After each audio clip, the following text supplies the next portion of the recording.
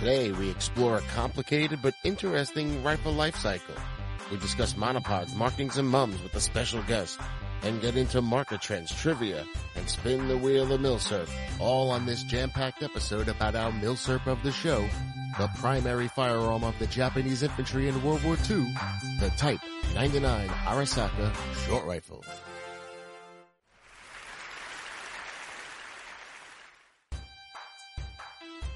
Hello and welcome to the show. I'm Tom.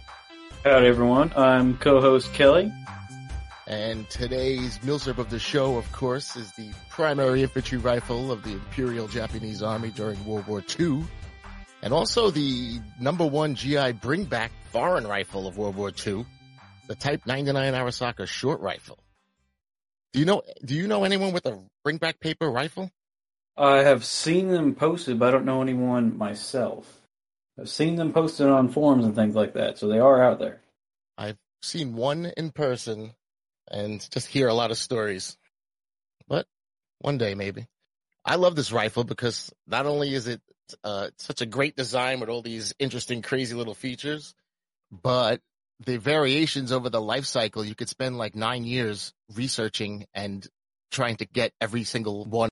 Oh yeah, there's so many little changes here and there, and this part was removed, that part was removed. You like look at the Mosins and like the 9130s. Did they change at all? Not nearly as something like this. K98s have a bit of variation like the Type 99s do, but the Type 99s definitely take the top spot for that.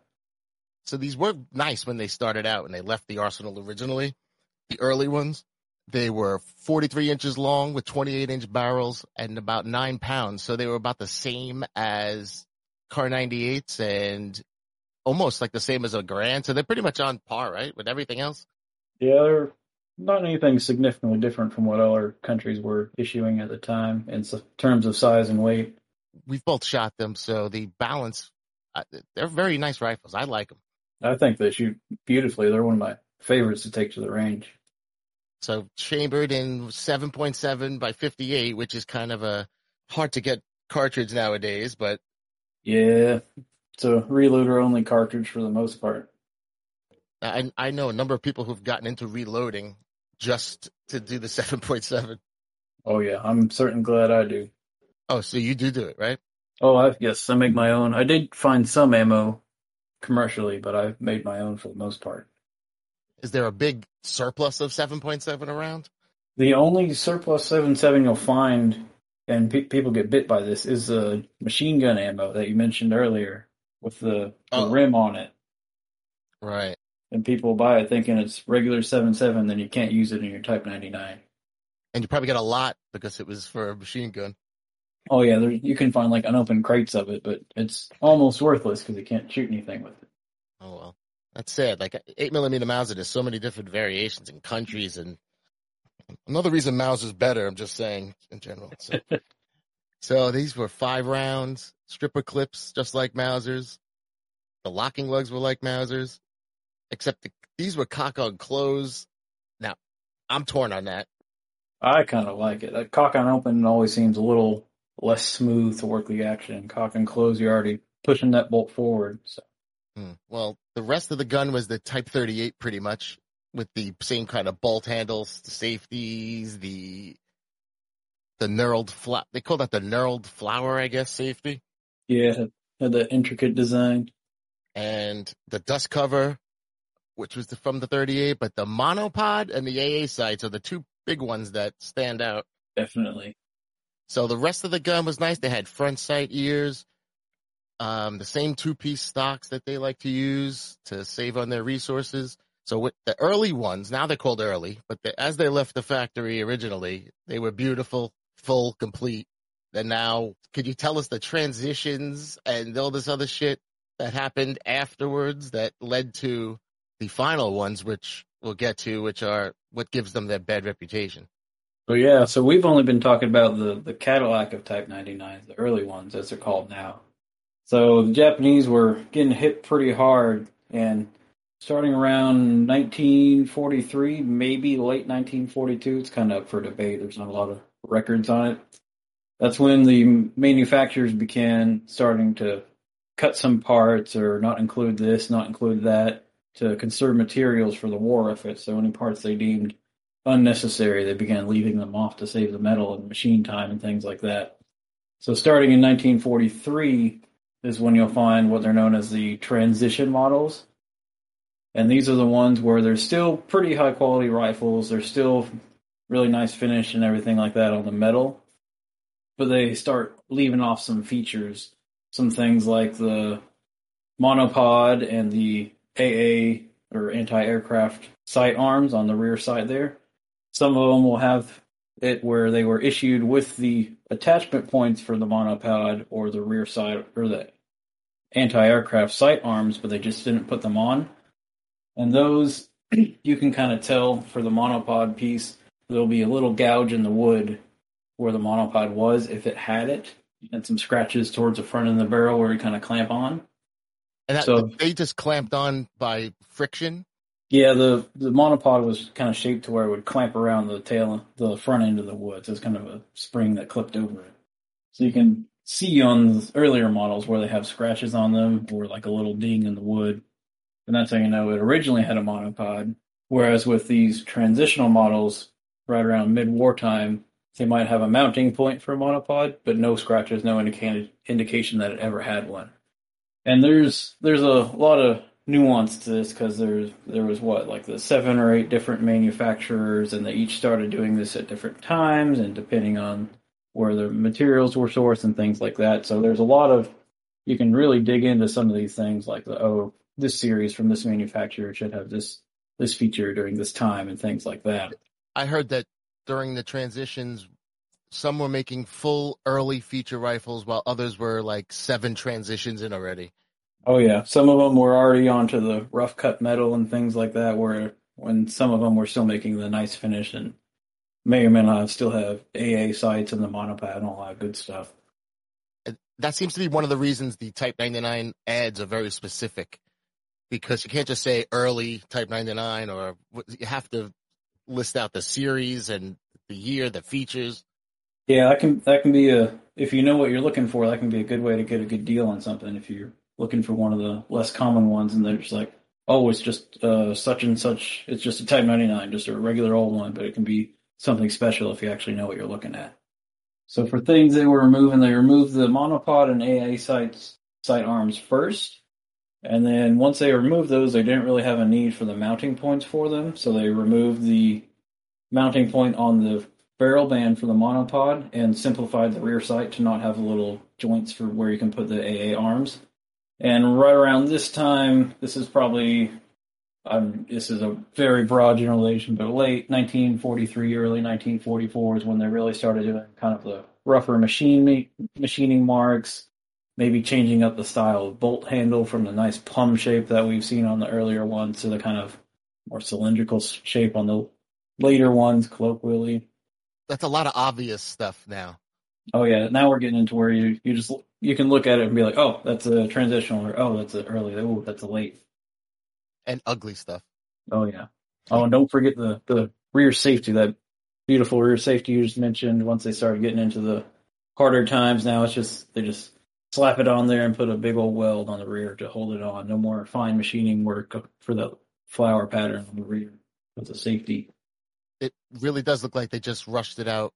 As soon as that part was done, it was thrown out of the door. Oh yeah, get rid of all the finesse to it. But they're still perfectly fine rifles to shoot. They shoot great. They handle well. I mean, I think they're still some of the best rifles of the war, for bolt-action rifles at least, even during the transition phase. And then once we kind of get into the late war, late 1944, 1945, that's when you really start to see the super rough machining on them, poor finish, bolts really roughly made, and now they're getting rid of the complicated adjustable rear sight where it's just a rear peep sight welded onto the receiver. They got rid of the front sight protector ears. The barrel bands were simplified and they're just held on by screws or just pinned on. And then it looks homemade at this point. Oh yeah, they look pretty rough. They got one of the easy ways to tell is the butt plate. They had a nice thick metal butt plate all the way up until now, and now they have just a a wooden butt plate nailed onto the rear, which really you don't want to have on a rifle because you guarantee you'll crack your stock at some point, slam it into the ground. But Of it'll all get the it. things, that's the one I use to say a last ditch. If the butt plate's wooden, that's it. Oh yeah, now this is where the term last ditch really comes into play for like the all right, this is late 1945. They're getting their butts kicked. We're almost to Japan. They need rifles yesterday. So anything that can get out the door and send a bullet towards an enemy, it's going out the door. And that's kind of why people kind of have seen for a long time the Type 99 is like, oh, it's just cheap Japanese junk. They're not good. They're not good rifles. They're crappily made. You see one of these late war last ditch rifles, you'll probably agree with them. Like, man, this is what they're using. This was what they're issuing to their soldiers. This is rough. But in reality, it makes sense given the situation that they're in. But if you compare a late war rifle to an early war rifle, it's a whole world of difference. They're not completely different rifles, but man, there's a lot of features that they did away with, a lot of corner cutting that they did on these. And I heard they chrome lined the bores until 45, and Yep. maybe the very last ones they didn't. Yeah, they chrome line them, like, far as I know, just about all the way up until the end. And we didn't mention it really, but the mum, which is the Royal Emperor's marking that's on official items and rifles and guns, there's actually a premium for a mum. Yeah, seems to be a thing in the collector world is mum or no mum, and a lot of people kind of debate that. So I guess the story behind all these is it marked it as the property of the emperor on all these guns. So it was a disgrace to the emperor to hand over a piece of property with this symbol on it. So it seemed to be on such like an industrial scale that it must have been organized in some way where they would deface They're all them. done so differently. It's so Yeah, odd. they're either like hit with a hammer, hit with a rock, ground off carefully and polished, done with a Chainsaw. chainsaw. Yeah, there's a lot of variation in the way they remove these symbols. And it is interesting, but there's so many rifles out there with them removed. It must have been on some sort of an industrial organized scale. So there is definitely a premium for rifles that have this mum completely untouched. So you'll see intact mum or ground mum on an ad for Type 99. So if you want like a complete original one, intact mum is going to be your go-to if you don't particularly care. You want the mum. Yeah, Definitely want the mum. or if I mean personally, I think it's kind of interesting history as well. You can kind of point to it and like, oh, this used to have a symbol, but they removed it, kind of thing. I think it's interesting in and of itself that it was removed, so I don't really care. Right, so maybe the best of both worlds is you get one that's partially removed. Yeah, there you go. That way you can see what it looked like and also There tell the story of like, hey, this is what happened and this is why. Right. But the premium of the mum kind of comes from like, oh, this was a capture rifle. Whereas if the mum was removed, it was surrendered to somebody, and then it could have been just picked up out of a pile of some GI that just got off the boat. And you're like, hey, if you want a rifle, run over there and grab one before you leave. Right. That lore must have been going a long time. Yeah, it must have passed down through the generations at this point. Yes. But if you want the mum, you can wait for it. You can get it. One will be available. And it's not a huge premium, it seems like. So No, it's not double the money or anything. yeah, it's just a little bit more overall. And it depends. There's such variations to all this. It all really depends on what you're looking at. I mean, if the rifle's in pristine shape and the mum's missing, that would kind of bother me. Yeah, it would be nice to have one with all the features, all matching, all original, and a mum. That's the Cadillac right there of Type 99s. Yeah, there's a market out there for every facet of the Arisaka stages, because I saw a guy who had 7 last stitches, and then I saw a guy the other day who had like 7 7th series rifles, like. Oh yeah, there's collectors for any of them. Some people want an example of each. Some people only want pristine, or some people want all the late wars and all the different features and things like that. That's one of the things that makes Type 99s really collectible compared to some other rifles. This is so many transitions. It's maddening. It's hard to deal with it. Yeah, there's a ton of like nuances and changes and everything. So to help us out, we brought in an outside expert. Yes, we did. There were 3 million Type 99s made out there, so there's a lot to sort through. And throwing also, it's the most complicated life cycle of any MILSURP rifle I could think of. Things can get a bit tricky when trying to assess these rifles. So today, we have a special guest to help us figure it all out. If you've spent any time at all researching a Type 99, you've run across his site, Conrad from Type99Arisakas.weebly.com. Awesome. Thanks for having me on. So, Conrad, your site, I've run across your site numerous times, even on accident, where I'm just browsing the images of Google. Well, I like to hear that because I like to know actually something that is in Google. I always wonder if it's actually something people run across or not when they're just like typing in Type 99. Yes, especially with your extensive photos. And are those all your rifles? So it's kind of crazy. I would guess like 80 to 85% of the rifles on that site are from me. Anything with the wagon wheel, you'll know that's mine. Yep. Okay, yeah. When we were looking at pics, I saw a good amount of wagon wheel pics. I'm like, oh, I recognize that background. Yeah, there's a few. It's obviously, I mean, just like you just said, the amount of variations in the 99 is pretty crazy. So I can't have them all. So there are some folks, a lot of Japanese collectors I know that have helped contribute some of the harder to find variants onto the site that I don't have. So I appreciate them for that. So I always credit them on the site. But most of that on there, if it's got a wagon wheel, that's something in my personal collection. Wow. So how many would you say you have total? Do you know? I would Some say, folks don't know. You have too many. You just don't even know. I do have too many. In total in Arisakas, I probably got like 90 or so. Right. Jeez. And that's between the 38s and the 99s and the Type 30s and all that stuff. So it's kind of crazy how that happened. No, that's a pattern collector. Yeah, I got like 12 of this gun. I'm like, oh God, I've got 90 and what am I doing? That's a lot more than I thought. Well, and the crazy thing is that's over the course of maybe like 7 years. I feel like it's been like 7 or 8 years I've been collecting Japanese rifles. Might be a little bit less than that, but back when I started, the prices were pretty good. And so I picked up a ton of stuff back then. And I'm pretty glad I did because I would not, if I started doing this 2 years ago, I would not have this many. Trust me. All right. You seem like the right guy then, because we were talking about it and saying, let's talk about how to get the right gun, how to get a good one. How do you know if it's matching, if it's proper, if it's original? And you'll know. And there's a lot to it because every manufacturer, there was a bunch of them that made them, and every one of them did stuff a little bit differently. So sometimes you'll have a rifle that you think is matching and it's not, or you think it's mismatched and it's actually not mismatched. It's got assembly number parts on it, stuff like that, even with the 99. So it can get pretty wild.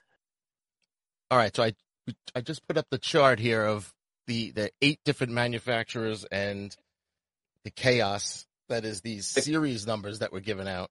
Yes. Do you have any idea why this is the method that they use, first of all? So the series starts with when they started production, especially with the Type 38s. With the 30s and the 35s, they did not, the serial numbers don't go that high, like relative. But with the 38s, they started getting into almost like, the hundreds of thousands, right? It was going into the millions. And that was so nice for a collector to just be able to look at the serial. To look at it and just know that was in sequential order. Yeah. Yes. 38s, the early 38s, what they call the no series, like Tokyo made rifles that, started when they began production into the 20s when the earthquake happened. But those ones just go in sequential order of the serial number. And what was happening was the numbers were getting so high, and they were literally hand stamping those serial numbers. Like, each individual number was getting a stamp, and it was just getting to the point where it was kind of difficult to just number a rifle that was like that long. Wait, so, they used to say those were fake. A lot of people used to say fake serial numbers because they were all crooked, but that was, say they did individual numbers? Yeah. So, yep. So, Wow. You'll see that the 99s, I've seen examples where numbers are overstamped. And they're not, I mean, I wouldn't say everyone isn't fake, obviously. There are fake 99 restamp numbers out there, but the Japanese did have errors where they would accidentally stamp the wrong number and just, maybe it was a Friday and they wanted to get out of there. So they stamped, over a 2, they stamped the 3, and then they just went about their day. So yeah, they were hand stamping, even with the 99s and everything. They were hand stamped, because you'll find, one of the things I always find interesting is the series markings. Sometimes you'll see those canted, like crooked, because somebody was just stamping it the wrong way for that little bit of time. So yeah, all those numbers were hand stamped, and it was just getting to the point where it's just so difficult. And that's why they started using the series markings with the 38s after they reset up operations at Kokura and Nagoya in the 30s. So those rifles are the first ones that have like the series markings. And then obviously when they developed the 99, they kept that going. And then like you just said, the 99s, they made millions of them. So especially like, Nagoya made literally millions of them. And it would have been a pain in the butt to mark those individually, like stamping them like that. So that's kind of where that originates, from the idea to use a series marking to do that. And then each group is 100,000 rifles, right? Each. Yep. And it starts with, to make it clear, it starts with serial number 0. 0 is the first one they did. I was actually, in anticipation of doing this, I pulled out some old articles from a collector's kind of publication I subscribe to called Bonsai. And it's just articles written by literally just folks like me, that collect the rifles. But a guy had an example of a rifle, a Type 99 6 series, that was serial number 0. So they literally started from 0 and went to 99,099 to get to 100,000 rifles. Oh, that's a cool one to have. It's the only one that I know of that starts with serial number 0 like that. So they started from 0 all the way to 99,999. I was going to say, to add to more confusion, they gave out all these series numbers all at once. So a series 0 and a series 20 Kokura are both early. Yep, they're both early, and there's no, as far as I'm aware, I've never seen any research that suggests why each arsenal was given the series marks they were. There's nothing to it to explain why, like Nagoya was given 0 through whatever, and then Kokura had 20. There's no information on that. They were just kind of, I guess, arbitrarily assigned that based on what was available. Okay, that was going to be my question. It's like, how do they know, like, okay, Nagoya, you're only going to get 0 through 19. And what if they made too many, or they made 2 million or something like that, and they ran out of series? It's kind of interesting. That was one of the problems they ran into with Type 38s when they first started production again after the earthquake at Tokyo that took out the Tokyo arsenal. Kokura actually just started up production right where Tokyo left off, like in the 2 million serial range. And the problem was that they overlapped a bunch of serial numbers. And then used the same manufacturer mark too, right? Use the same, yep. Cannonballs. That's a big one. A lot of folks get confused with, is how to identify like a Tokyo rifle from a Kokura rifle. And there is a slight, especially with the 99s, there's a slight difference in the style. It's very slight, but the biggest way is obviously the Tokyo era guns don't have any series number at all. So if you have a series number on your like Type 30, I know we're not talking about 38s, but if you have a series number on your 38, it's not a Tokyo gun. That'll be a Kokura gun for sure. Ooh, I like information like that. Quick, yeah, and small and easy to remember. I was curious if any of the manufacturers are better than any others. Like maybe towards the end, did someone take less shortcuts? Yeah, so that's worth. So they all, when it comes down to it at the end, they all end up doing the shortcuts for the most part. The arsenals that made guns right until the end of the war. But I think when it comes to the overall quality, I think Toyo Kogyo, the 35th series, even though those are all late war guns, I think they have a better, the ones I've handled and owned over the years, they have a better bluing, and the stock finish is just nicer overall. So I think the early Toyo Kogyo guns are some of the nicest Type 99s. The bluing on the long rifles for Toyo Kogyo, they did another confusing thing is the long rifles that are, before even any of these short rifles made, they use the 35th series, even though the 35th series is short 99, like the latest late gun, fixed sight and all that. So it's kind of interesting. But yeah, they're early. long rifles and the early short rifles are just like commercial quality bluing, and they're beautiful guns. So I would say out of all the arsenals, they were the one that made the nicest ones consistently. Wow. So they were a commercial factory, right? So they were technically subcontracted because they have the Kokura logo next to the little symbol, their little circle symbol there. So they were technically a subcontractor of Kokura. But you can see with the production, they made just as many as Kokura. That's what's interesting. A lot of folks, and it's nothing that's confirmed, it's just kind of based off some stuff, but a lot of people think that Kokura may have ended up stopping their production before the end of the war. So even though the chart there says, like, you know, it goes 25th series goes to the end of the war, some folks think that because Kokura was big with, they made artillery pieces and a lot of other stuff. Like, they weren't just a small arms, you know, factory. And there's some evidence to suggest that maybe Kokura might have stopped production even earlier, before the war even ended. They may have stopped 99 production to focus on like other facets of the war, essentially. Because Kokura is one of the only arsenals besides Toyo Kogyo that doesn't have a receiver that doesn't have dust cover grooves at the very end. All those other arsenals, for the most part, switch to receivers that actually don't even have dust cover grooves, but Kokura never really did that for the most part, which kind of suggests that maybe they stopped earlier on before they even got to that point. It's difficult, especially with the literally almost the utter lack of primary documentation giving dates or change. Like, there's no known, you know, documents that say, okay, we're going to switch over to this style of rear sight now. You know, all arsenals need to start switching to this fixed sight. There's no decrees or anything like that exists. Everything was just destroyed by the Japanese, and from just, you know, obviously the strategic bombing of Japan at the time. And even post-war, the Japanese did a really good job of just destroying these documents before the occupation happened. So there's just like I kind of said, all the research on these rifles and features is basically based off guys submitting data sheets on rifles and saying, you know, here's my serial number. It has these features at this time. That's why I always suggest to people not to mess with stuff or change out parts and do all these things, like, because it actually makes it more difficult. One of my big things is I've seen people add monopods to rifles that never had a monopod. They have the monopod. Right.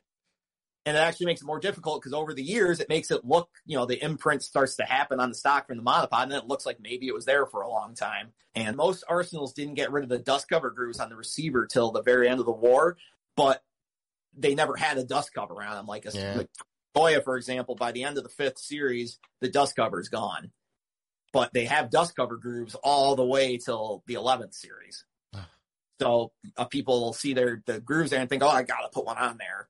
And I never actually did. The good thing is you can buy it then knowing it never had a dust cover, and it's being sold maybe as a little incomplete in a way. Oh, and I've had rifles like that before, for sure. Or you end up buying one that has a dust cover on it, and then later on you just sell the dust cover and make $100. I've done that before too. Yep. All right. So the good thing though is they're all marked like this for the most part. For the most part, yep, absolutely. With the series, followed by the serial, then the manufacturer marks, and then that little inspection mark. And mine are crooked, like you said, and it makes it a little harder when they're you can barely see it, and it's crooked. Or it's the end of the war, and it's just really badly stamped, like they didn't even bother to impress it that hard. Already hard to decipher for Westerners. Oh, absolutely. The final inspector proof is always limp-wristed. You can never make that one out. Yeah, and that's the one that throws a lot of people off. They'll see that little mark there and have no idea what that is, but it's literally just a tiny, tiny little proof. It's actually, most of the times that same proof is on the bottom of the stock too. It's like a final stock mark too. Some of these are nice and crisp, but you could see that there was no standard for the dyes used. Yeah, and my favorite one, if you know this, the Howa, the second one down on the right-hand side, they actually use an enlarged serial number and arsenal stamp. So they're the only arsenal that uses that font that's like that much bigger. And it's kind of tough to see in the picture there, but if you were to compare them side to side, Howa uses it's considerably larger. Like you can actually see the series mark on them really well because It's it's almost like 2 times as big as like a normal series mark that the rest of the arsenals used. Yeah, I never realized how different all those numbers are. Like there wasn't like a lot of standardization necessarily between each arsenal. Like obviously like the rifles themselves have a standardized style of production, like what they were supposed to do. But then the arsenal, the stamps and things they use, they're all different. All right, so now we come to the mum here, the beautiful Emperor's Mark. That's one of my favorite ones, Nagoya. That's a Nagoya rifle right there. And that's a nice, they have one of the crispest mums, I think, the deepest stamped ones that really stand out. You really have to grind to get this one off. And then that leads into the stuff where, you'll see on eBay or on Gunbroker, like, 90% intact mum or 80% intact. It's like the bluing where they say like, oh, it has 84% bluing left. Like, Yeah. How can you tell? The gist of it is when it comes to a mum, it's either there or it's not. It doesn't matter if there's any kind of defacement to it. It's not an intact mum. And a lot of people will use like that kind of flowery language, like 80% intact mum or slightly struck. It's either there or it's not. But we've all seen the mum that was like a chainsaw that took it off. So they feel the need when it's just a little X to say, slightly struck. And there's different, there's different styles of it. Like there's the complete grinding that you'll see. There's the struck mum, or it might just be an X through it, or like a slight chip to it. And like if it comes down to it, if I have 3 different rifles in front of me and 2 of them are ground and one of them is, struck and all other features are the same, obviously I'm going to take the struck one over that. But when it comes down to the mums, it's either there or it's not. And so they all had the mum with the 99 type written on it, the gas hole, until this stage when they just stopped writing it. Yes, and it's different. Obviously, for every arsenal, it's a little different for when they stopped that. So, for example, for Nagoya, it's not until the 7th series that they get rid of that, and then everything else after that. Now, obviously, there's a caveat of not everything is standardized, so you'll actually run into, later in the war, they reuse older receivers sometimes. So you'll see sometimes a late war gun that has that 99 type text on it, and that's not like a fake or anything. A lot of times that is legitimate. Did many guns make it back for re-arsenaling in that short time period? So that's another thing a lot of folks, that's actually another common question I get asked, especially when people have like mismatched parts or something's kind of, redone on it. They'll say, well, did it go to an arsenal?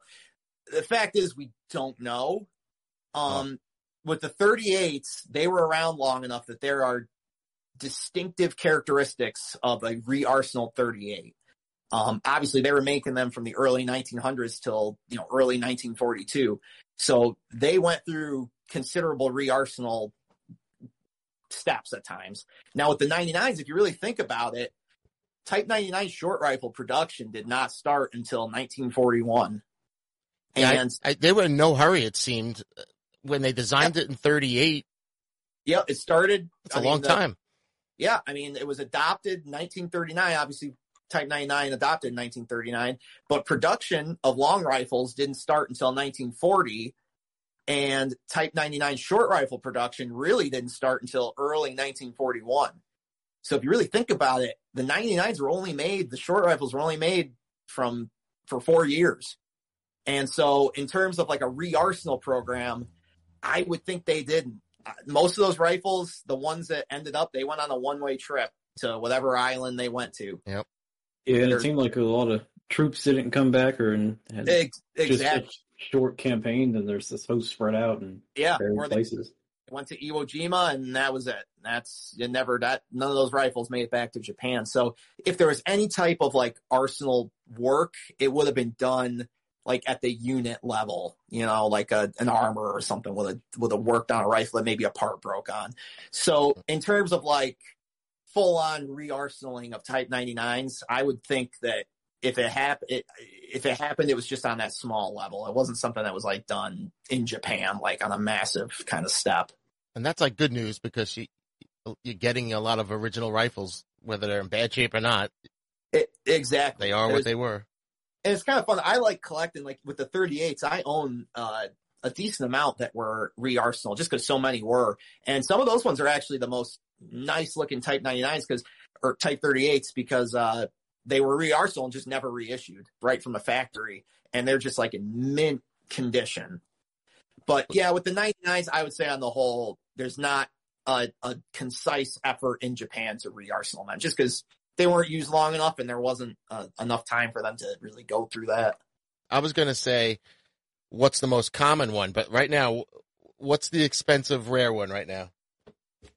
So it's kind of interesting. Kind of like we talked about, like with the rope pulls and stuff. There's some very late war guns that are worth a lot of money. And then the early war guns are worth a ton. And it's kind of that space in between where you can still find some good deals. So the early guns, the early, monopod, dust cover, AA sights, all that stuff, those are going for pretty crazy money. And to even find one, I haven't seen one at a gun show in years. Yeah, they're skirting on $1,000 nowadays. Oh, easily, if not more. Like, I mean, I personally, but matching. What about unmatched? Mismatching is that under 1,000 at least? Oh yeah, I mean, if you find a mismatched one, you can probably get that for under 1,000. But if it's matching dust cover matches, especially if the dust cover matches too, you don't want to buy one mismatched because anyone can throw a dust cover on a gun. Like that doesn't make it special. To have the original, dust cover that's supposed to be on it, that makes it special. Well, did they serialize the same amount of items all the way through?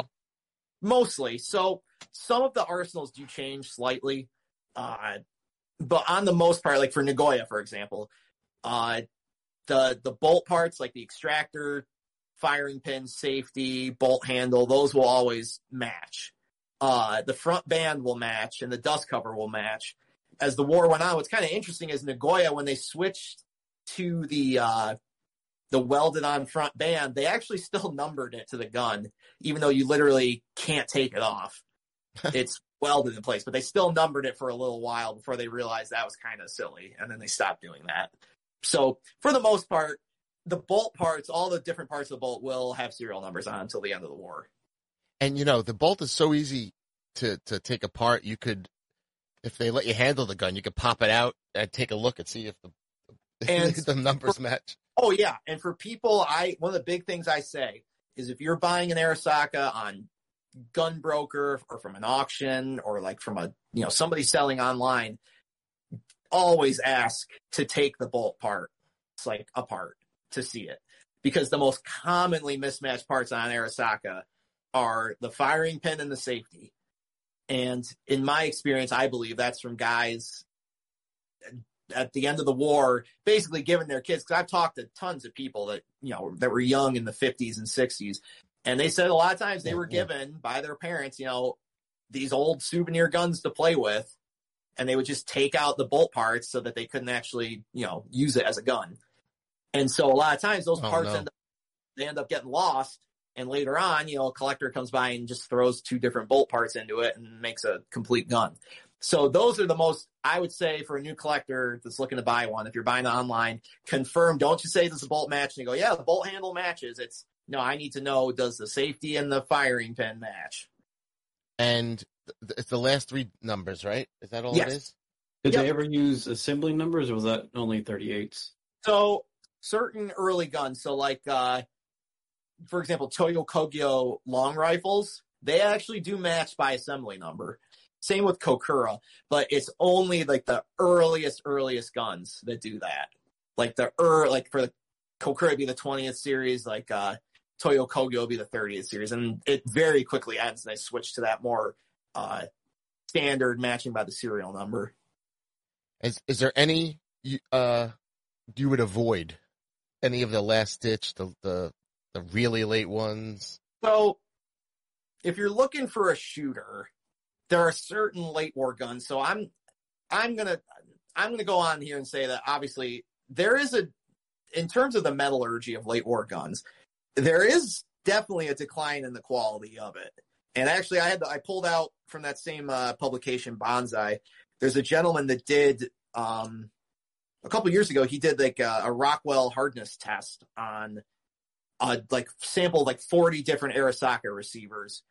And the results showed that the late war, starting in the mid-war guns, the quality of the metal is definitely not as good.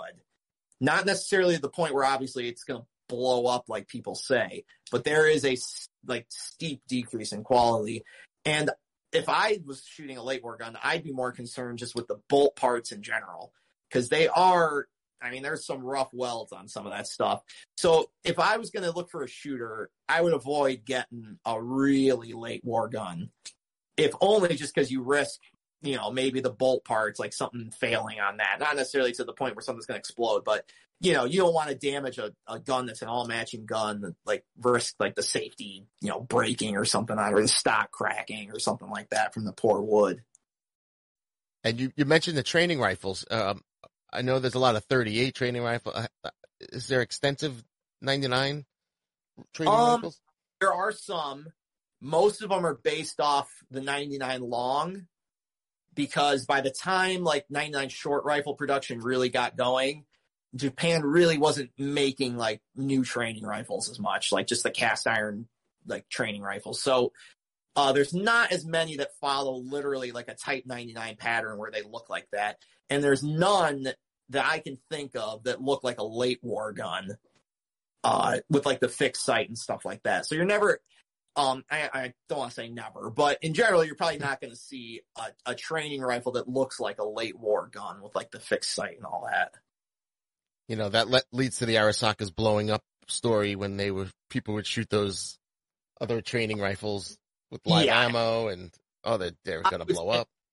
Almost every one of those stories is the result, and I'm sure it happened, because a lot of those training rifles are not marked in any way that would indicate that it's a training rifle to a U.S. soldier or Marine or sailor or whoever. Like, it's, you know, they'll have markings on them sometimes that say like no live ammunition or training rifle or whatever on it in Japanese.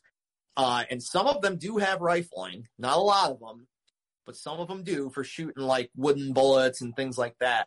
So in theory, you could look down there and say like, yeah, this looks like an Arisaka, and shoot it. And the craziest thing, and I saw this recently, is I saw a sporterized training rifle. Oh, wow. Like the stock was cut down, and I'm like, I don't know if maybe the guy started to do that and he never actually shot it, or maybe he actually shot that thing and it didn't. I don't know. But I thought that was crazy. That was a few months ago. I wish I'd saved the picture of it, because I'd never seen a sporterized training rifle before. But that's where I think almost all of that myth of Japanese rifles exploding comes from. Yeah, that's probably a good amount of what keeps some Type 38 prices down too, just because people are like, well, I don't know, I'd have to figure out if it's a training rifle or not. I'm not going to bother, kind of thing. Yeah, and it's people, I mean, on Reddit and Facebook, I see it all the time, where and that's another one of my giant pet peeves, is when somebody posts a rifle, they're like, well, make sure it's not a training rifle. And if you know even the smallest amount of Japanese rifles, you can almost immediately tell when a rifle's not a training rifle. But people, the first thing they say is, don't shoot it. Could be a training rifle. I'm like, just don't comment if you don't know what you're talking about. I hate that's how misinformation gets spread. But there are some pretty obvious ways. I mean, there's no training rifle that's going to have a mum stamped on it. There's no training rifle that's going to have like the Type 99 or Type 38 text on it. Usually the only stuff that's going to be on it in terms of markings is just a serial number. And so the prices for these, it's like a reverse bell curve, because, right, the early ones are expensive, and as you get into the transitions, they go down a little bit, and all of a sudden, there's the last ditches and the holes. Yeah, the rifle, some of the really rare late war, because there's a lot of weird variations and some of the arsenals themselves are very small production numbers. So it very much is like that. I think some of the mid-war guns are starting to get up there a little bit. But honestly, I still see mid-war mum matching guns selling for under $500, or $400. It's definitely possible to do that still, while finding like an early gun for under $1,000 that's like, complete and matching and all that. That's a challenge. Yeah, that one you're not going to really do at least at any major auction or like on Gun Broker or anything like that. All right. So what do you guys recommend someone getting their first 99? They shouldn't go too crazy, I think. No, I think the best way to do it is, I think the most affordable way to get in with a good quality gun is to shoot for a ground but matching mid-war rifle that never had a dust cover, that never had the AA sights. And honestly, for me, I think that's the best iteration of the Type 99. Would be like maybe like a 6th series or 5th series Nagoya, because it doesn't have, the monopod. It doesn't have the extra stuff on it. It still has a chrome line bore. I think that's like the best iteration in terms of like just a straight up, battle rifle. I think that's the way that. And they were first, right? Nagoya made the first. Yeah, Nagoya. So Nagoya made the first, right? Them and Toyo Kogyo especially made the first 99s. And so that's good. It's good to have like the main manufacturer. Nagoya made the most of them. I mean, they made over 1 million of them from basically 11 complete series. And then the long rifles, and then some of the other stuff they made, the concentric circles, the Type 2 paratroopers, stuff like that. So they made the most, and they're the most common manufacturer to find. So if I were to tell somebody who was first getting into it, I would say get a ground but matching 6 series Nagoya. I think that's the best version of the rifle that exists. Kelly, what do you think? I forget if you think if you wait for the mum or not.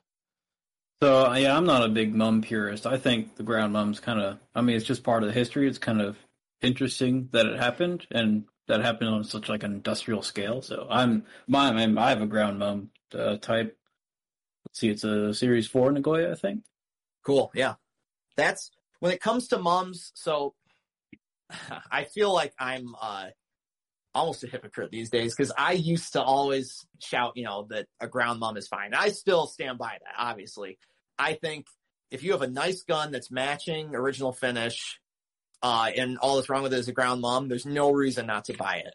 But lately, I've found myself buying, especially trying to complete my Nagoyas, I found myself focusing mainly on mummed rifles. But that doesn't mean I'm going to say no to a gun that's ground to. And I think one of the big things nowadays is that, especially if you're on an auction site or something like that, people just see the mum and they don't care about anything else about their rifle. My big thing I've seen lately, and just from I see what people pay for stocks on eBay, I've seen rifles that are clearly restocked in a different arsenal stock, and it's like a rebuilt rifle, and people don't care because it's got the mum on it. Yeah. So it's almost better for a newer collector to just not instantly get involved in I need a mum gun, and focus on something that you're not going to probably get gypped on. Well, and sometimes it seems like for the less desirable rifles of transitional or late, but early late rifles, sometimes the mum doesn't even command that much of a premium. No, maybe $100 more. Exactly. It's very true. I've seen an 8th series gun that was it was only listed for $450, and it had an intact mum, and it was matching, and nobody was interested in it. And if that was an early gun, it'd be gone immediately at that price. But because it's a mid-war or late war gun, people just aren't as interested in it, because it's not necessarily what they're thinking of when they think of a Type 99. They're thinking of either the very early guns or those very late guns. I guess that's one of our typical questions for Type 99. If someone tells you hey, I saw Type 99 at a gun show or gun store, what do you picture in your head for that? Do you picture early war, kind of transition, maybe missing a couple of the special features or something? First thing I picture whenever somebody says I saw a 99 at a gun store, I think of an early gun that's ground and missing all the features on it, they were taken off. That's the most common thing you'll see for 99s, is the guns, the early war guns, a 1st series or 2nd series rifle that's got the monopod, the cleaning rod, the dust cover, the AA sights, they're all missing from the gun, and it's ground. Those were guns that stayed in Japan for the duration of the war and were never issued.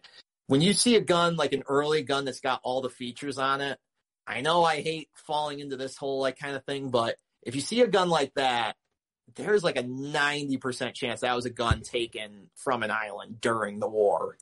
Was it like a common field thing or like a GI thing? Oh, definitely not a field thing, and not even a GI thing, because the GI wouldn't take off like the AA sights, you know? He might throw the dust cover away, but he's not going to take the cleaning rod and all that stuff off and throw that away. That's the Japanese that did that, and I think they did it during the war as part of like scrap metal collections, drives like that. So when you see an early gun that's got all the features, more than likely that gun was not in Japan when the war ended. You know, you mentioned the dust cover. There's the story and the rumor going around that the rattle of the dust cover gave away their position. What do you think of that? So what do I think of that? So here's the thing with that. And so they took him and threw him.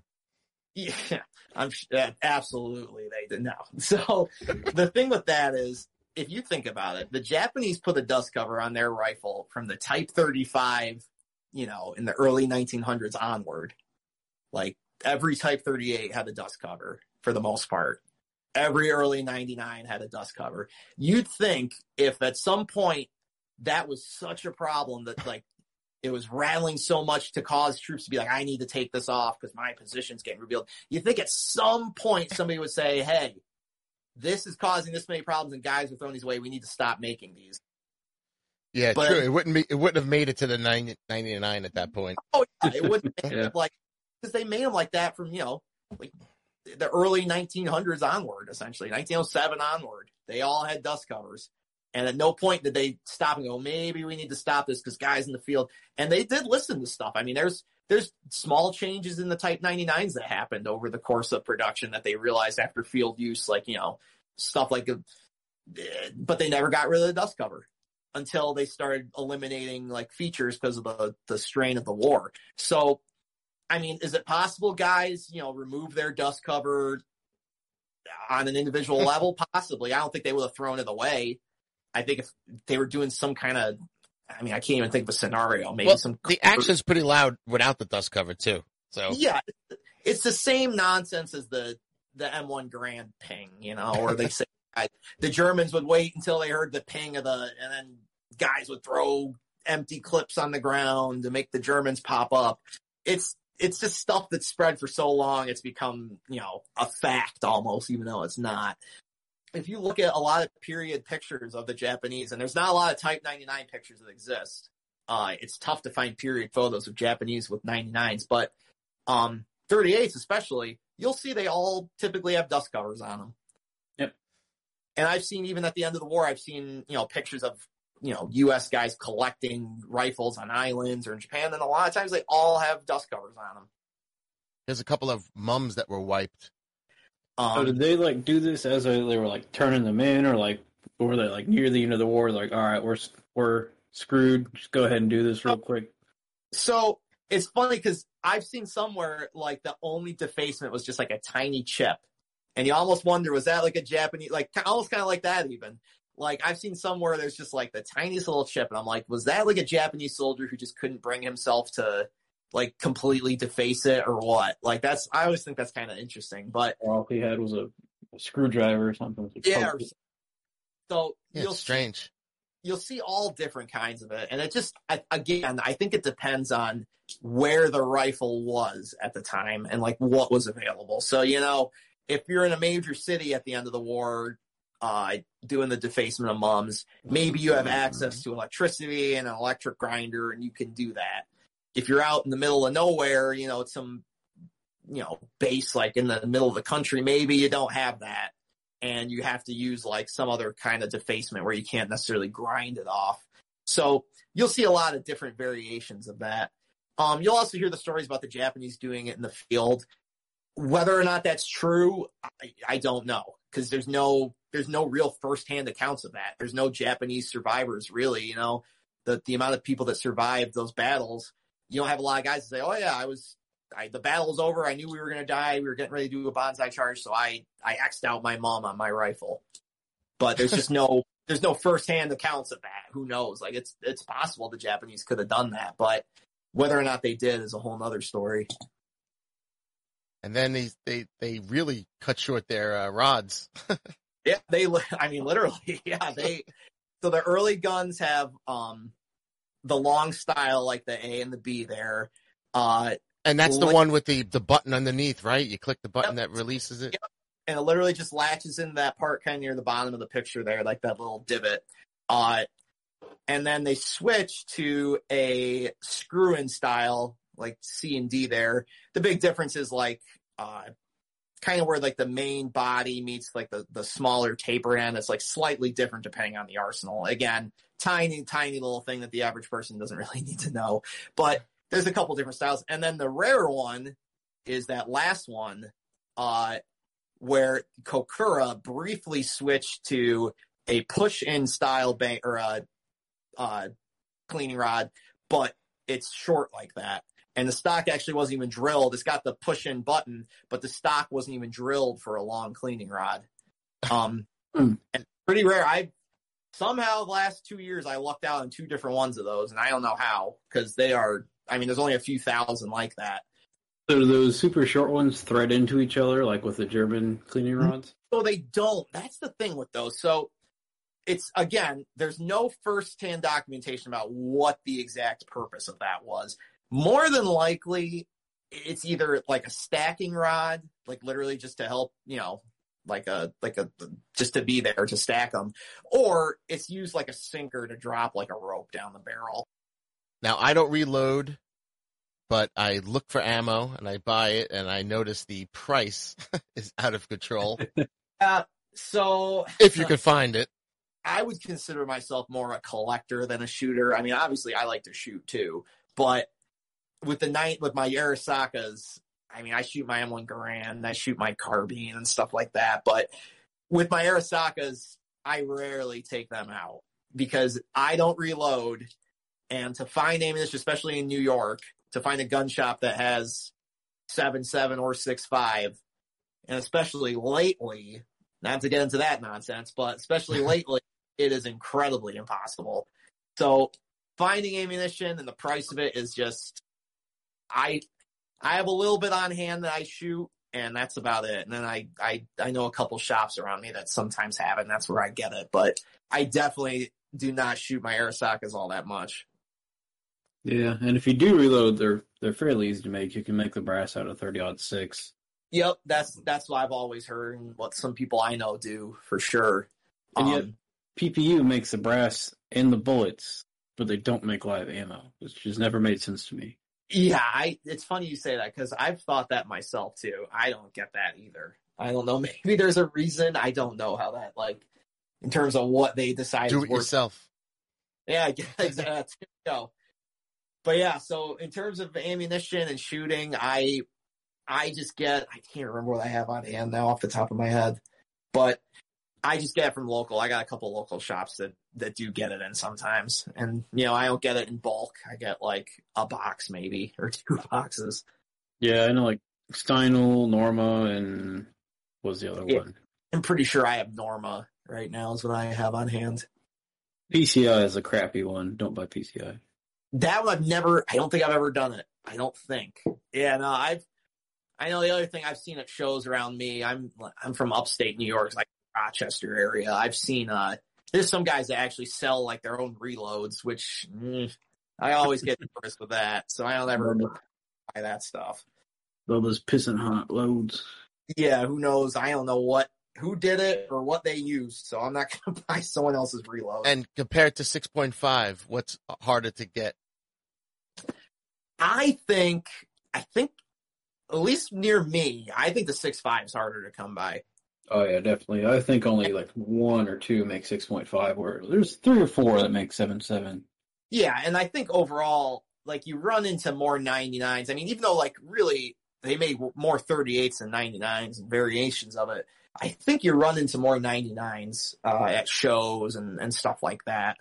So I think, and that's what most collectors want. Like, they want, like, in terms of guys who just collect, aren't pattern collectors or whatever, they want a 99. They want a World War II. That's what they think of when they think of World War II. So I think that's what the market more leans towards in terms of like ammo and stuff like that.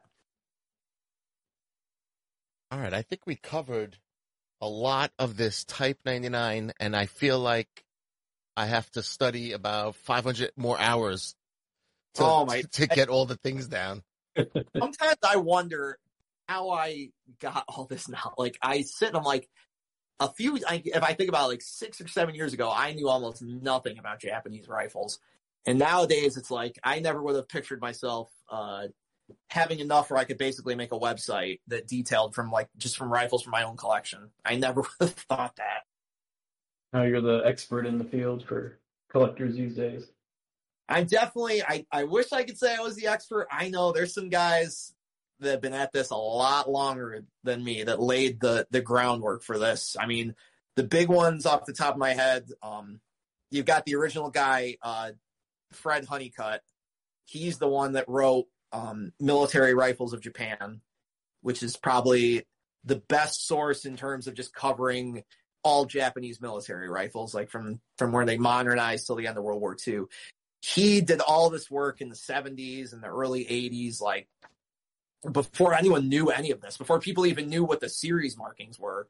Because it's kind of crazy to think there was a time where collectors didn't know what that was. They just called it like, they realized there was a funny mark before the serial number.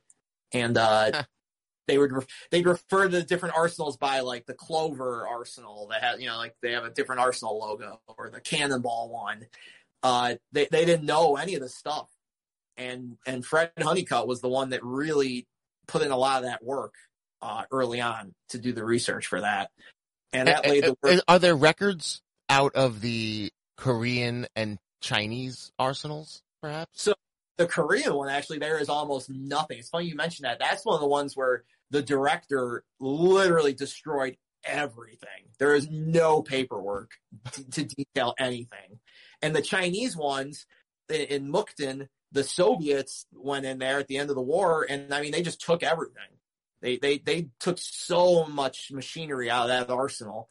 And I mean, the Chinese were able to get it back together after the end of the at the end of the war when the Soviets left. They did start producing from there again, but again, the records are just gone. They're just lost to time. So finding all this information, Fred Honeycutt actually did have a lot of sources in Japan that he reached out to at the time that were still alive, these older guys that, were in arsenals. And so that's where he got some of the firsthand information on these guns. And then that laid the groundwork for guys like Frank Allen, who wrote the book on Type 38s, and Don Voight, who did the Type 99 book. That led to all that. If they hadn't done all that research in the 70s, we literally would know nothing about these guns. So what's the next rifle you're looking for? That's a good question. So, these days, besides the 12th Nagoya, yeah, 12th series will probably always be on my list. The chance of me finding one anytime soon is slim to none. One of the big ones I'm looking for these days is a 99 long Nagoya, with a mum, because I've got every other series from Nagoya with a mum, but I'm still missing a long rifle with a mum. And it's not for lack of trying, because I've seen, it's kind of funny. The Nagoya longs are actually pretty, I say, easy to find with a mum intact, but they usually sell real quick and for pretty high money. And there's a couple recently that I wish I would have just hit the buy it now and just bought the stupid thing, because it ended up selling before I thought about it. So that's probably my next big one that I'm going to be on the lookout for. All right, I think we nailed it all. What do you guys think? Yep. Yeah. I think that's a good lot of information. It is a lot, and that's why when it comes down to it, the best way is to just research the basic stuff. Don't try to overload yourself on all the intricacies of the different things, and almost kind of like you said, maybe you see a rifle you like that's in decent shape, you buy it if it's for the right price, and start to learn the intricacies from there. All right, so that wraps everything up, I think. So thanks again, Conrad, for coming. Thank you. Thank you for inviting me on. I really appreciate it.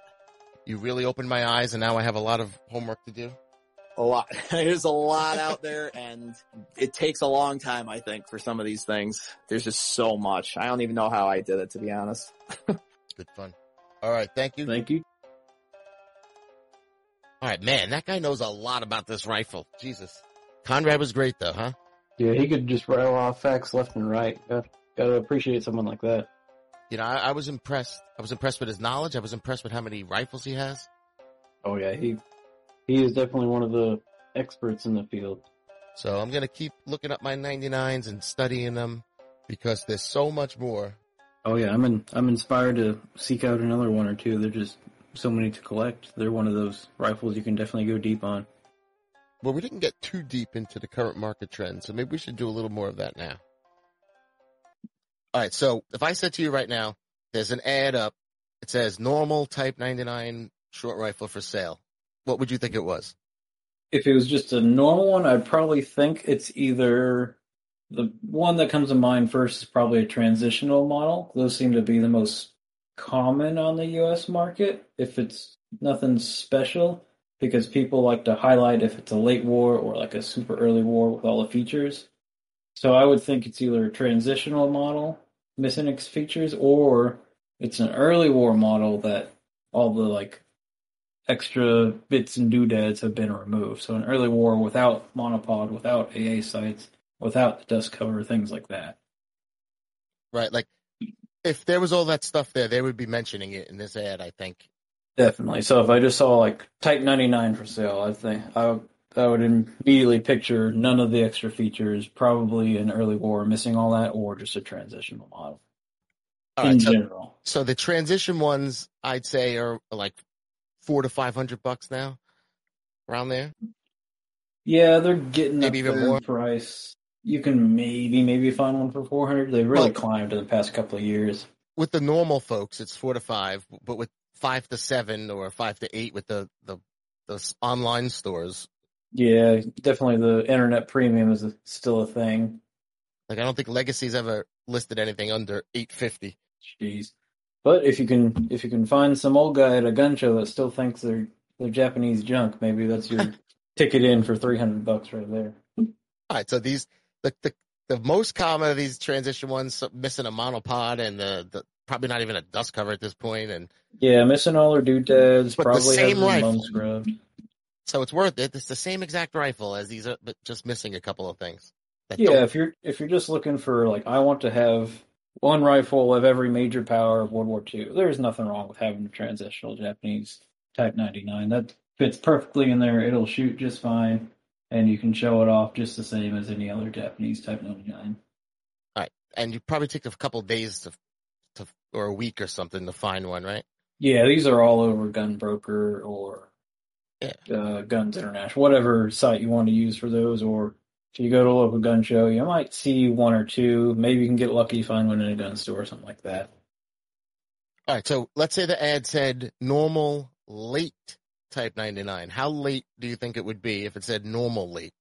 So the one I would think of in my head, if I pictured a late war, it's going to have no front sight protector. It's going to have like the simplified handguard where it doesn't go all the way to the end. It's still going to have bayonet lug and sling swivels. It's going to have the welded on peep-ear sight, going to have the simplified bolt, welded on safety, and a wooden butt plate.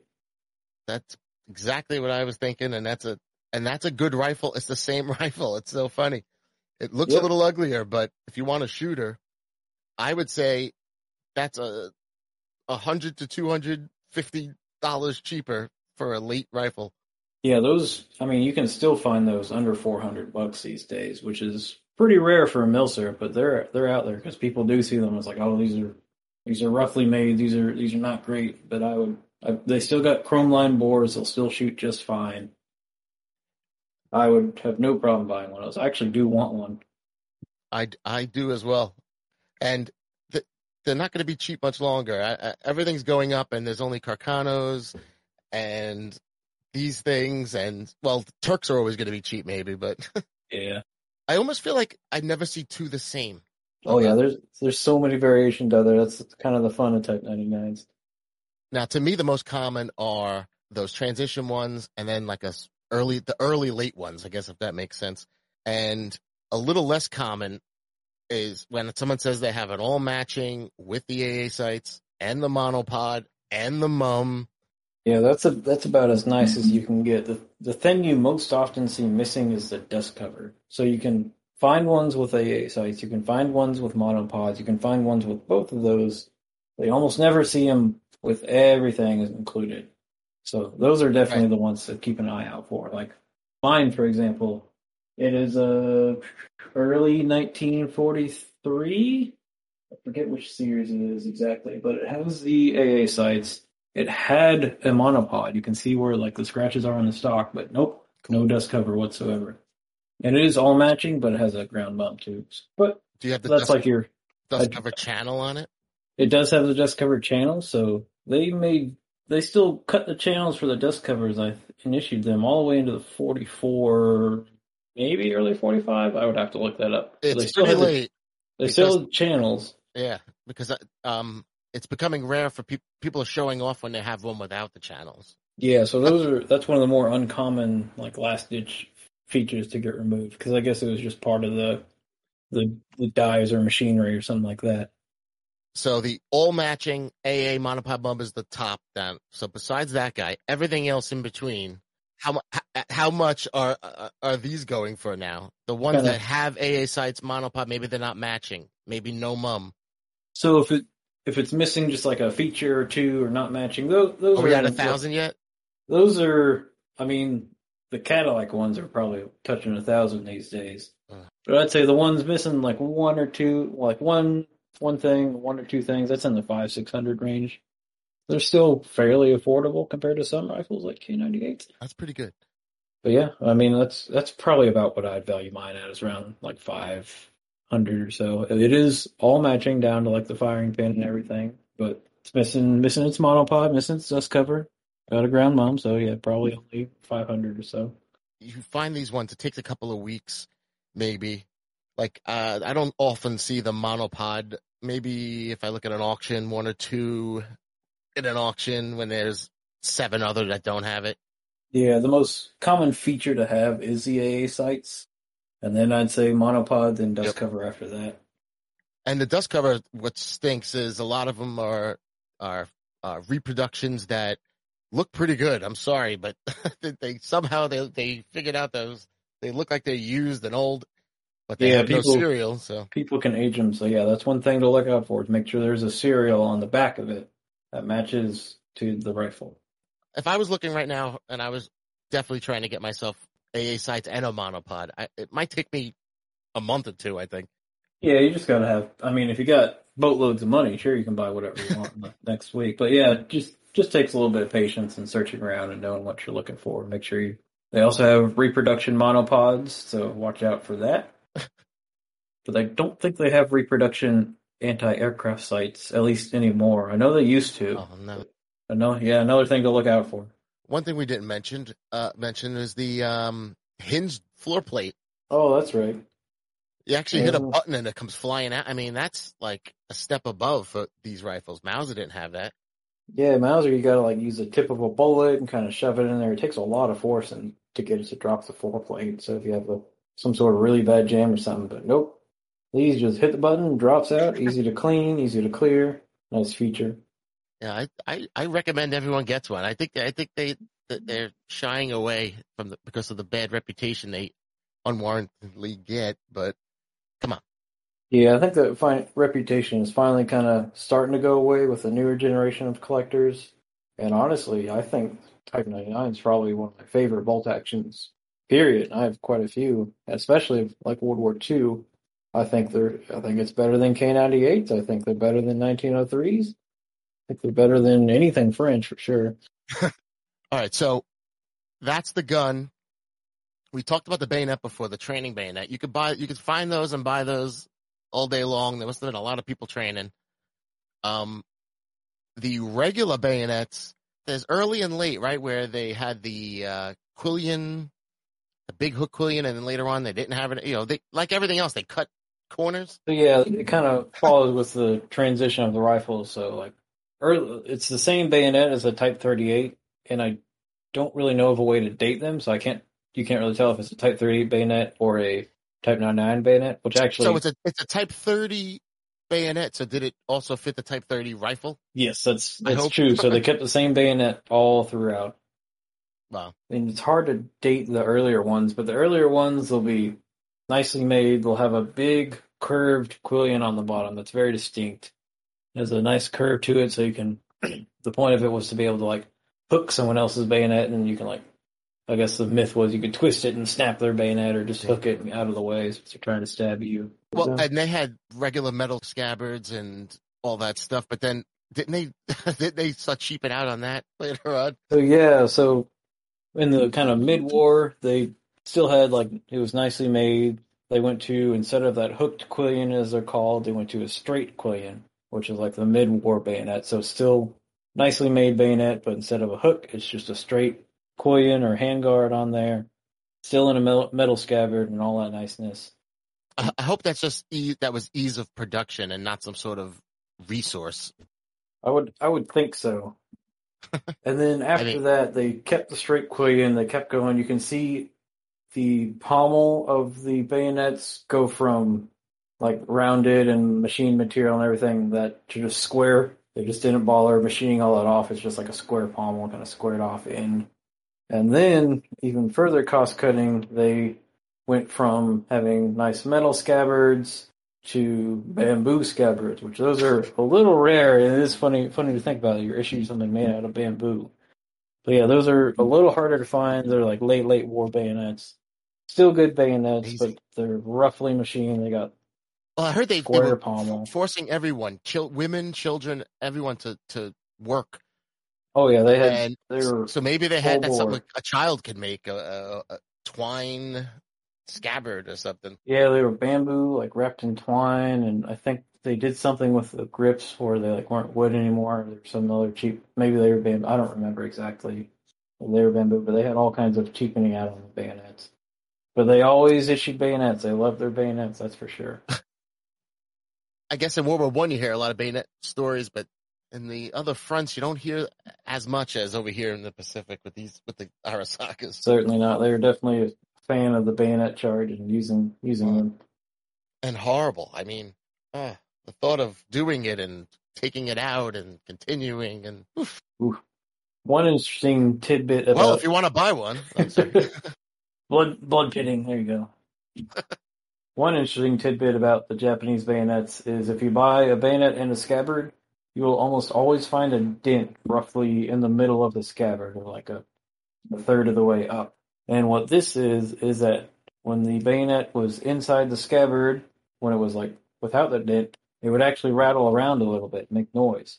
So they would take the bayonet out of the scabbard, smash it with the pommel of the bayonet to make a dent, to kind of squeeze the bayonet a little bit, and then put it back in there and it wouldn't make noise anymore. So you almost always find them with a single dent. And how many people must have been like, I don't want that one. It's got a ding in it. Yeah. Nope, that's part of history. So you almost always see that. That's awesome. And they're almost always sharpened, too, it seems like. They definitely liked them sharp. A lot of bayonets you'll find not sharpened, or it's less desirable if it had been sharpened by Joe Bob after the war or something like that. For the Japanese bayonets, you almost always find them pretty sharp. All right, so I'd say a normal one, say, is like $100. Yeah, they're definitely into the $100 range now. So I have an early war one, but are they ever matching? Are they ever matching the scabbard? I don't recall actually. I don't know if they numbered the scabbards. I know they numbered the bayonets for a while. I don't know if they numbered the scabbards. I'd have to pull mine out of the closet and take a look. I don't see it often, and I would think people would be bragging. Like when there's something that matches and it's good, you'll hear about it. So. Oh yeah, people are always about matching. I think that even the training ones are getting up there, but you can still nab one. If you're an Arisaka guy and you're getting into them, I would definitely grab a training version and a regular version of everything. Oh yeah, that's where I would go. The bayonets are super cool. They have a very distinct look. You almost always see them at like gun shows. They're pretty easy to find on eBay. There's tons of them around. But yeah, they are in the $100+ range for bayonet and scabbard even. And there's no repros or anything of those, are there? I think fake ones. I think there are repros of those. Oof. But yeah, there's tons of them around. I wouldn't bother with a repro. Spend $100, get a decent one. You'll find plenty of them with the curved quillion, and there's different kind of curves on them too. Some of them have like a nice like perfect half circle. Some of them curve like all the way back up and touch the blade. Some of them have kind of like almost a V shape to it. There's some different weird curves to them, and I don't know if it's just them getting beat up over time or I think it might have been part of like their transition through the war where they just didn't care as much, and eventually they just like flipped that off, didn't bother with it. It seemed the arsenals had a bit of freedom in some aspect. Yeah, and the bayonets Something. do have the manufacturer marks on them, just like the rifle, so you can tell who made it. And I don't think they have a series marker. They do have a serial number on them, like the last three letters or something, the last three numbers. They don't have like a series, so you can't tell exactly when it was made. And there's a lot of places for parts. You could just search online, right? Every part is available. For all the small parts you can find, stocks like that part. Oh, That's yeah, hard not to find. a real stock, the original sidearms or original dust covers and monopods are a little tougher. Yeah, everybody wanted those parts because if you find like a Sporterized Type 99, you're just like, oh, I can just restore it, buy some parts online, easy peasy. Which maybe that used to be true. These days, not so much. You're going to end up spending way more than you would just for a nicer rifle. Stocks do not exist anywhere except they come up on eBay every now and then. Same thing for like those AA sites and All right, so a lot of the small parts and springs and internal trigger shit, right? We could find. yeah, you can find bolts fairly easily, safeties fairly easily. Well, all right. Here's the thing. Now, if you're looking at a photo and it's a rifle for sale, a lot of us are buying online these days, auctions and shit. The identifying features of these rifles that I see is the gas hole on top is a big one. Would you call me? A gas hole.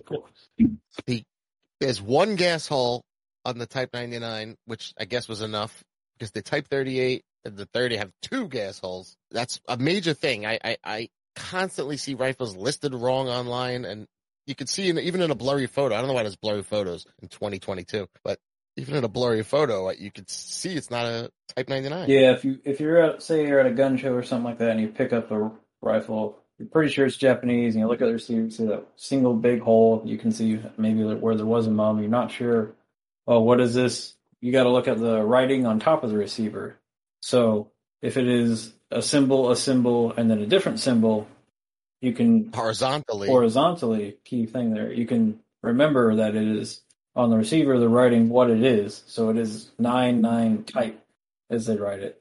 So as with a Type 38, which is written vertically, it is three different symbols because it is the number 3, the number 8, and then the word type.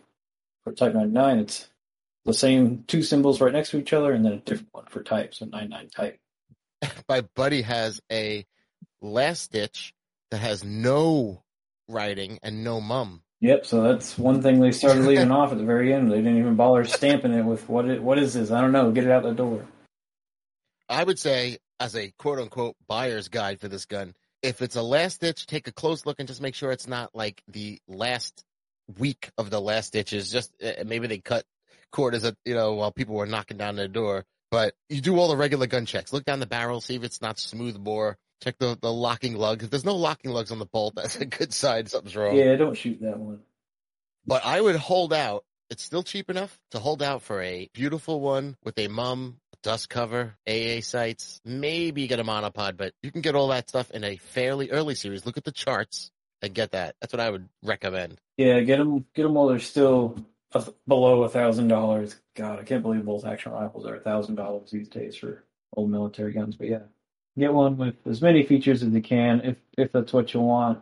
If you just want a general shooter, maybe get one that has a mismatched bolt or something. It's not the worst thing in the world.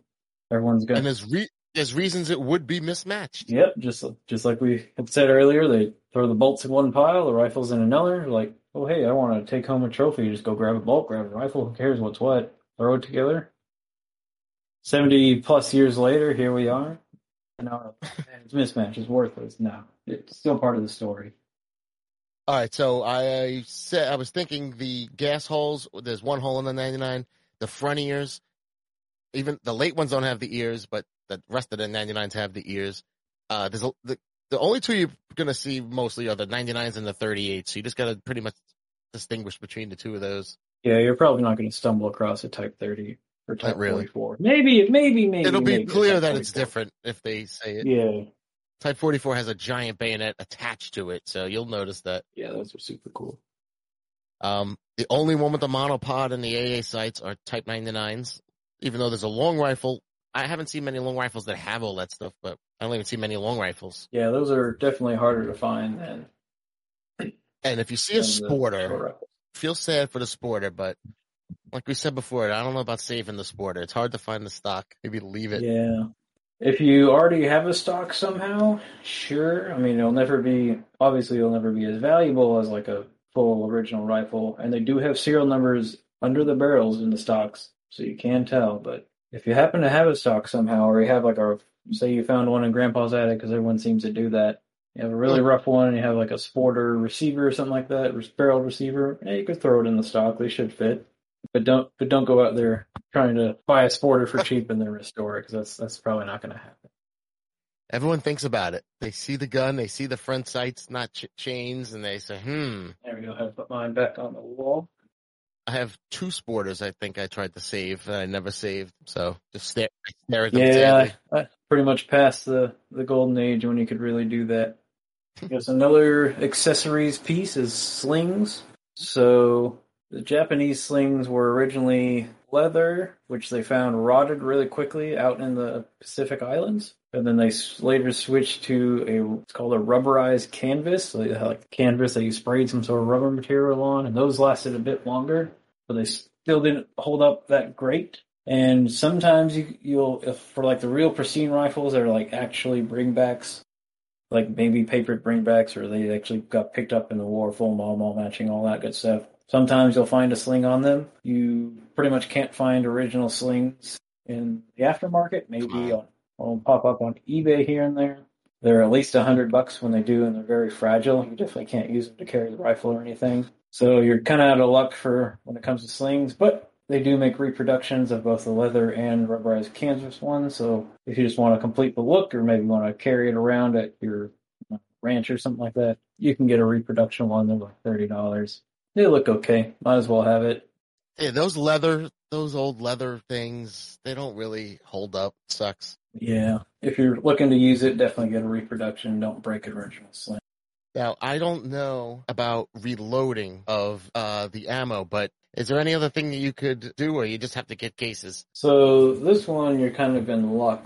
So there's not much commercial ammo out there. There's a few manufacturers. I will say avoid PCI or Precision Cartridge Industries or something like that. Those are not good ammo. You can use the brass if you want. PPU does make brass, but they don't make loaded ammo, oddly enough. For the record, I did shoot those other ones before I heard the warnings. Yeah, I've shot Excalibur. Those are good. What's the other one I'm thinking of? Steinel's good. Yeah. They're expensive, but they're good. PPU does make brass, so you can buy new brass with the head stamp of like 7.7. Oh, Norma also makes it, I believe. Or they just make 6.5s. One of those two. So you can buy it, or it is based off of the 8mm Mauser case. So what it also shares with that is 30-06. So you can take either 8mm Mauser or 30-06 or say 270 Winchester and trim those down and convert them by running them through a reloading die and convert them into 7.7 by 58 and reload that way. Wait, that's great news. Yeah, it's actually super simple. I've done it before. You just got to trim it and then just run it through the die. Make sure you use a good amount of case lubricant, and it's good to go. Wow. So is it harder or easier than 6.5? So, or rarer or less rare? I mean, it's easier to... I mean, you can make brass very easily. For 6.5, you pretty much have to buy it, which PPU makes it. They make a good amount. I've bought a couple of bags from them, and the rifles aren't that hard on the brass, so it lasts a good amount. Right now, the hardest thing to find is obviously primers, and the Type 99, since it's based off of the 303, it doesn't use a 308 caliber. It uses like a 311 or 312 bullet, so a little bit bigger, and those are kind of hard to find right now. There's still some out there. You can find them on the Graphs. Had some just the other day. Midway gets them in stock every now and then. Wow, so it's a lot more work nowadays to sounds like. Yeah, so if you find a good supply of something, stock up. And I mean, this isn't a rifle you're going to be putting 1,000 rounds through each year, unless that's your thing. But for me, I mean, I know hunters. I know hunters that every season it's this rifle. Yeah, I mean, it's a good stout caliber. It's, I mean, just about equivalent to 303, 8mm, all the cartridges of the area. It's a fine hunting cartridge. That's what you choose to do with it? Hey, I got a quick trivia question for you. Ooh, all right. Toyo Kogyo, one of the top commercial manufacturers of the Type 99 short rifle during World War II, produced their first vehicle, a tricycle truck, in 1931 that was so successful that it thrust the company to full-time vehicle production, and still they make vehicles today under this updated name, the same that was given to their original vehicle. That is the Mazda. Correct. So my gun is made by the Mazda Corporation. That's really cool. Yep, and one of my bayonets was made by Toyota something back then. But yep, the same Toyota that you think of today. That's pretty cool. I think they made like sewing machines back then or industrial equipment. So my first recollection with this gun was Gilligan's Island, when the racist clip, I don't know if you've seen it, it's going around, of the stranded Japanese soldier on the island. That's the first time I saw an Arisaka. Do you remember the first time you ever saw one? Just curious. I think mine was probably in an old Call of Duty game, like Call of Duty Pacific War or something like that.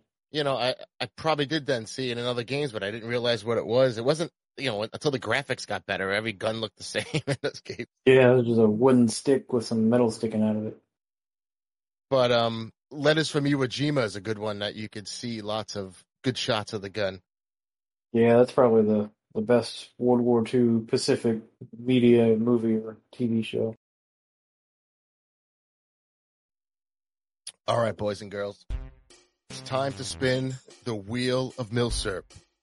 All right, the Wheel of Milsurp contains a number of Milsurp dilemma prompts for us to decide on, all related to the Milsurp of the show, the 99. I'll tell you the prompts here. We have Would You Rather, This or That. Okay. We have Buy or Pass. We have Make This Trade. We have Finish This Sentence. There's a number of things on here. So, all right, I'm going to spin it. It landed on Would You Rather. Would you rather Type 99 1 or Type 99 2, okay? All right. Type 99 1. Early. All the bells and whistles. Monopod, AA sights, dust cover, mum. $1,200. Boom. You're going home with it. No bayonet. We're not going there. Or a Type 99 last ditch, but it is the last ditch serial ever recorded. But it has all the badness. It's no longer chrome lined. There's no mum. There's no writing. There's wooden butt plate. The screws are pins. It's the total last stage, and it's $450. The early ones are super nice. They're great shooting rifles, but I'd probably have to go with the late one.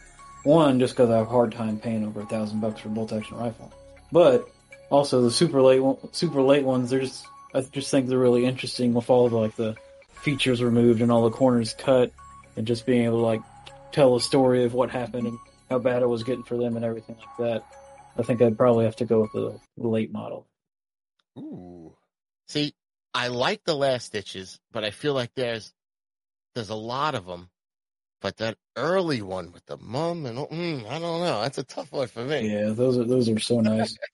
Huh. I don't know, but being the last stitch ever, there's a little something to that. Yeah, having the latest example would also kind of be a bonus point for it. All right, that is a bonus. Maybe I do go there. Well, it doesn't matter because these two choices are never going to be offered to it. No, you can get it early for that price. I could have offered it if I offered it lower. Would it entice you? It certainly would. Right? Yeah, let's say same price, $500 each.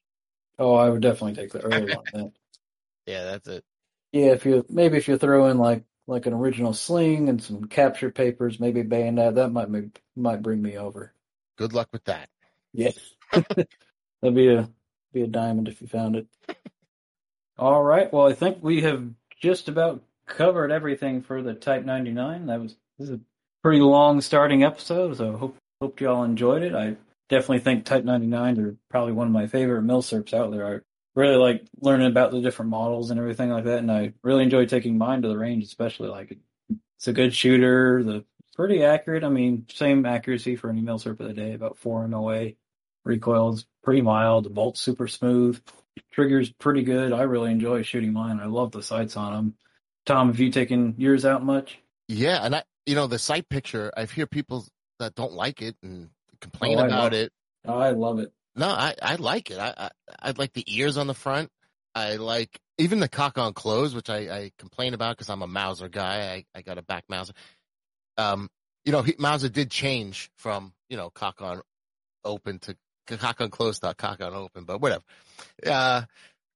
It's still a very smooth rifle. The sights are great. The balance is great. I love it. It's one of my favorites to shoot. I wish the ammo was more available. I end up shooting a couple and then putting it down, sadly, and shooting other rifles most of the time. Shoot one magazine and spend $10, $15, and yeah, that hurts. Yep. I try out the stripper clips, and I'm like, all right, I'll shoot these 5. Maybe I'll shoot 3 and hold on for a while, Yeah. Ammo is definitely the limiting factor of these rifles. That's kind of probably one of the reasons they've stayed cheaper compared to some stuff, as well as all the myths that are mostly pretty much not true about their quality and blowing up and all that bad stuff. Well, and 30-06 spread around the world, so there's so much of the 30-06 around, and it's sad that it's 7.7. I've gone to shows recently, and there was not one person selling. Yep, we can always find 8mm or usually 303 at shows, or definitely 7.62 like 554. But no, you won't see much 7.7. Maybe one guy that has all the weird calibers might find a box. Maybe. I find more 8x56R than I find 7.7s. Oh, yeah. It's sad, but it's a great rifle. I recommend it, like, big time as if people getting into Milsurp, a lot of people are pushing the Mosins and the Carcanos because a lot of us started, I don't know if you did, I started on a Mosin. Yep, same here. Right, but this is just a tiny bit more, and I personally think it's better in so many ways that I would rather start. I wish I started with this. It's definitely a top tier of the bolt action rifles. So after listening to this, y'all should go out and get one. Don't get ripped off though. But don't drive up the price too much. Do your research. Re-listen to this episode. Hopefully we covered everything. Hopefully we can help y'all out with that. All right, that seems to be everything. I think we wrapped that up pretty well. Yeah, I think we touched on just about every point I can think of for Type 99s. Great rifles. All right, there's a lot to this one, so you gotta soak it in. Go out, buy one, shoot it, thank us later. Yep, more to come in the future, and they might be as long as this one. They might not. Just depends on the rifle. Later. Have a good one. Thank y'all for joining.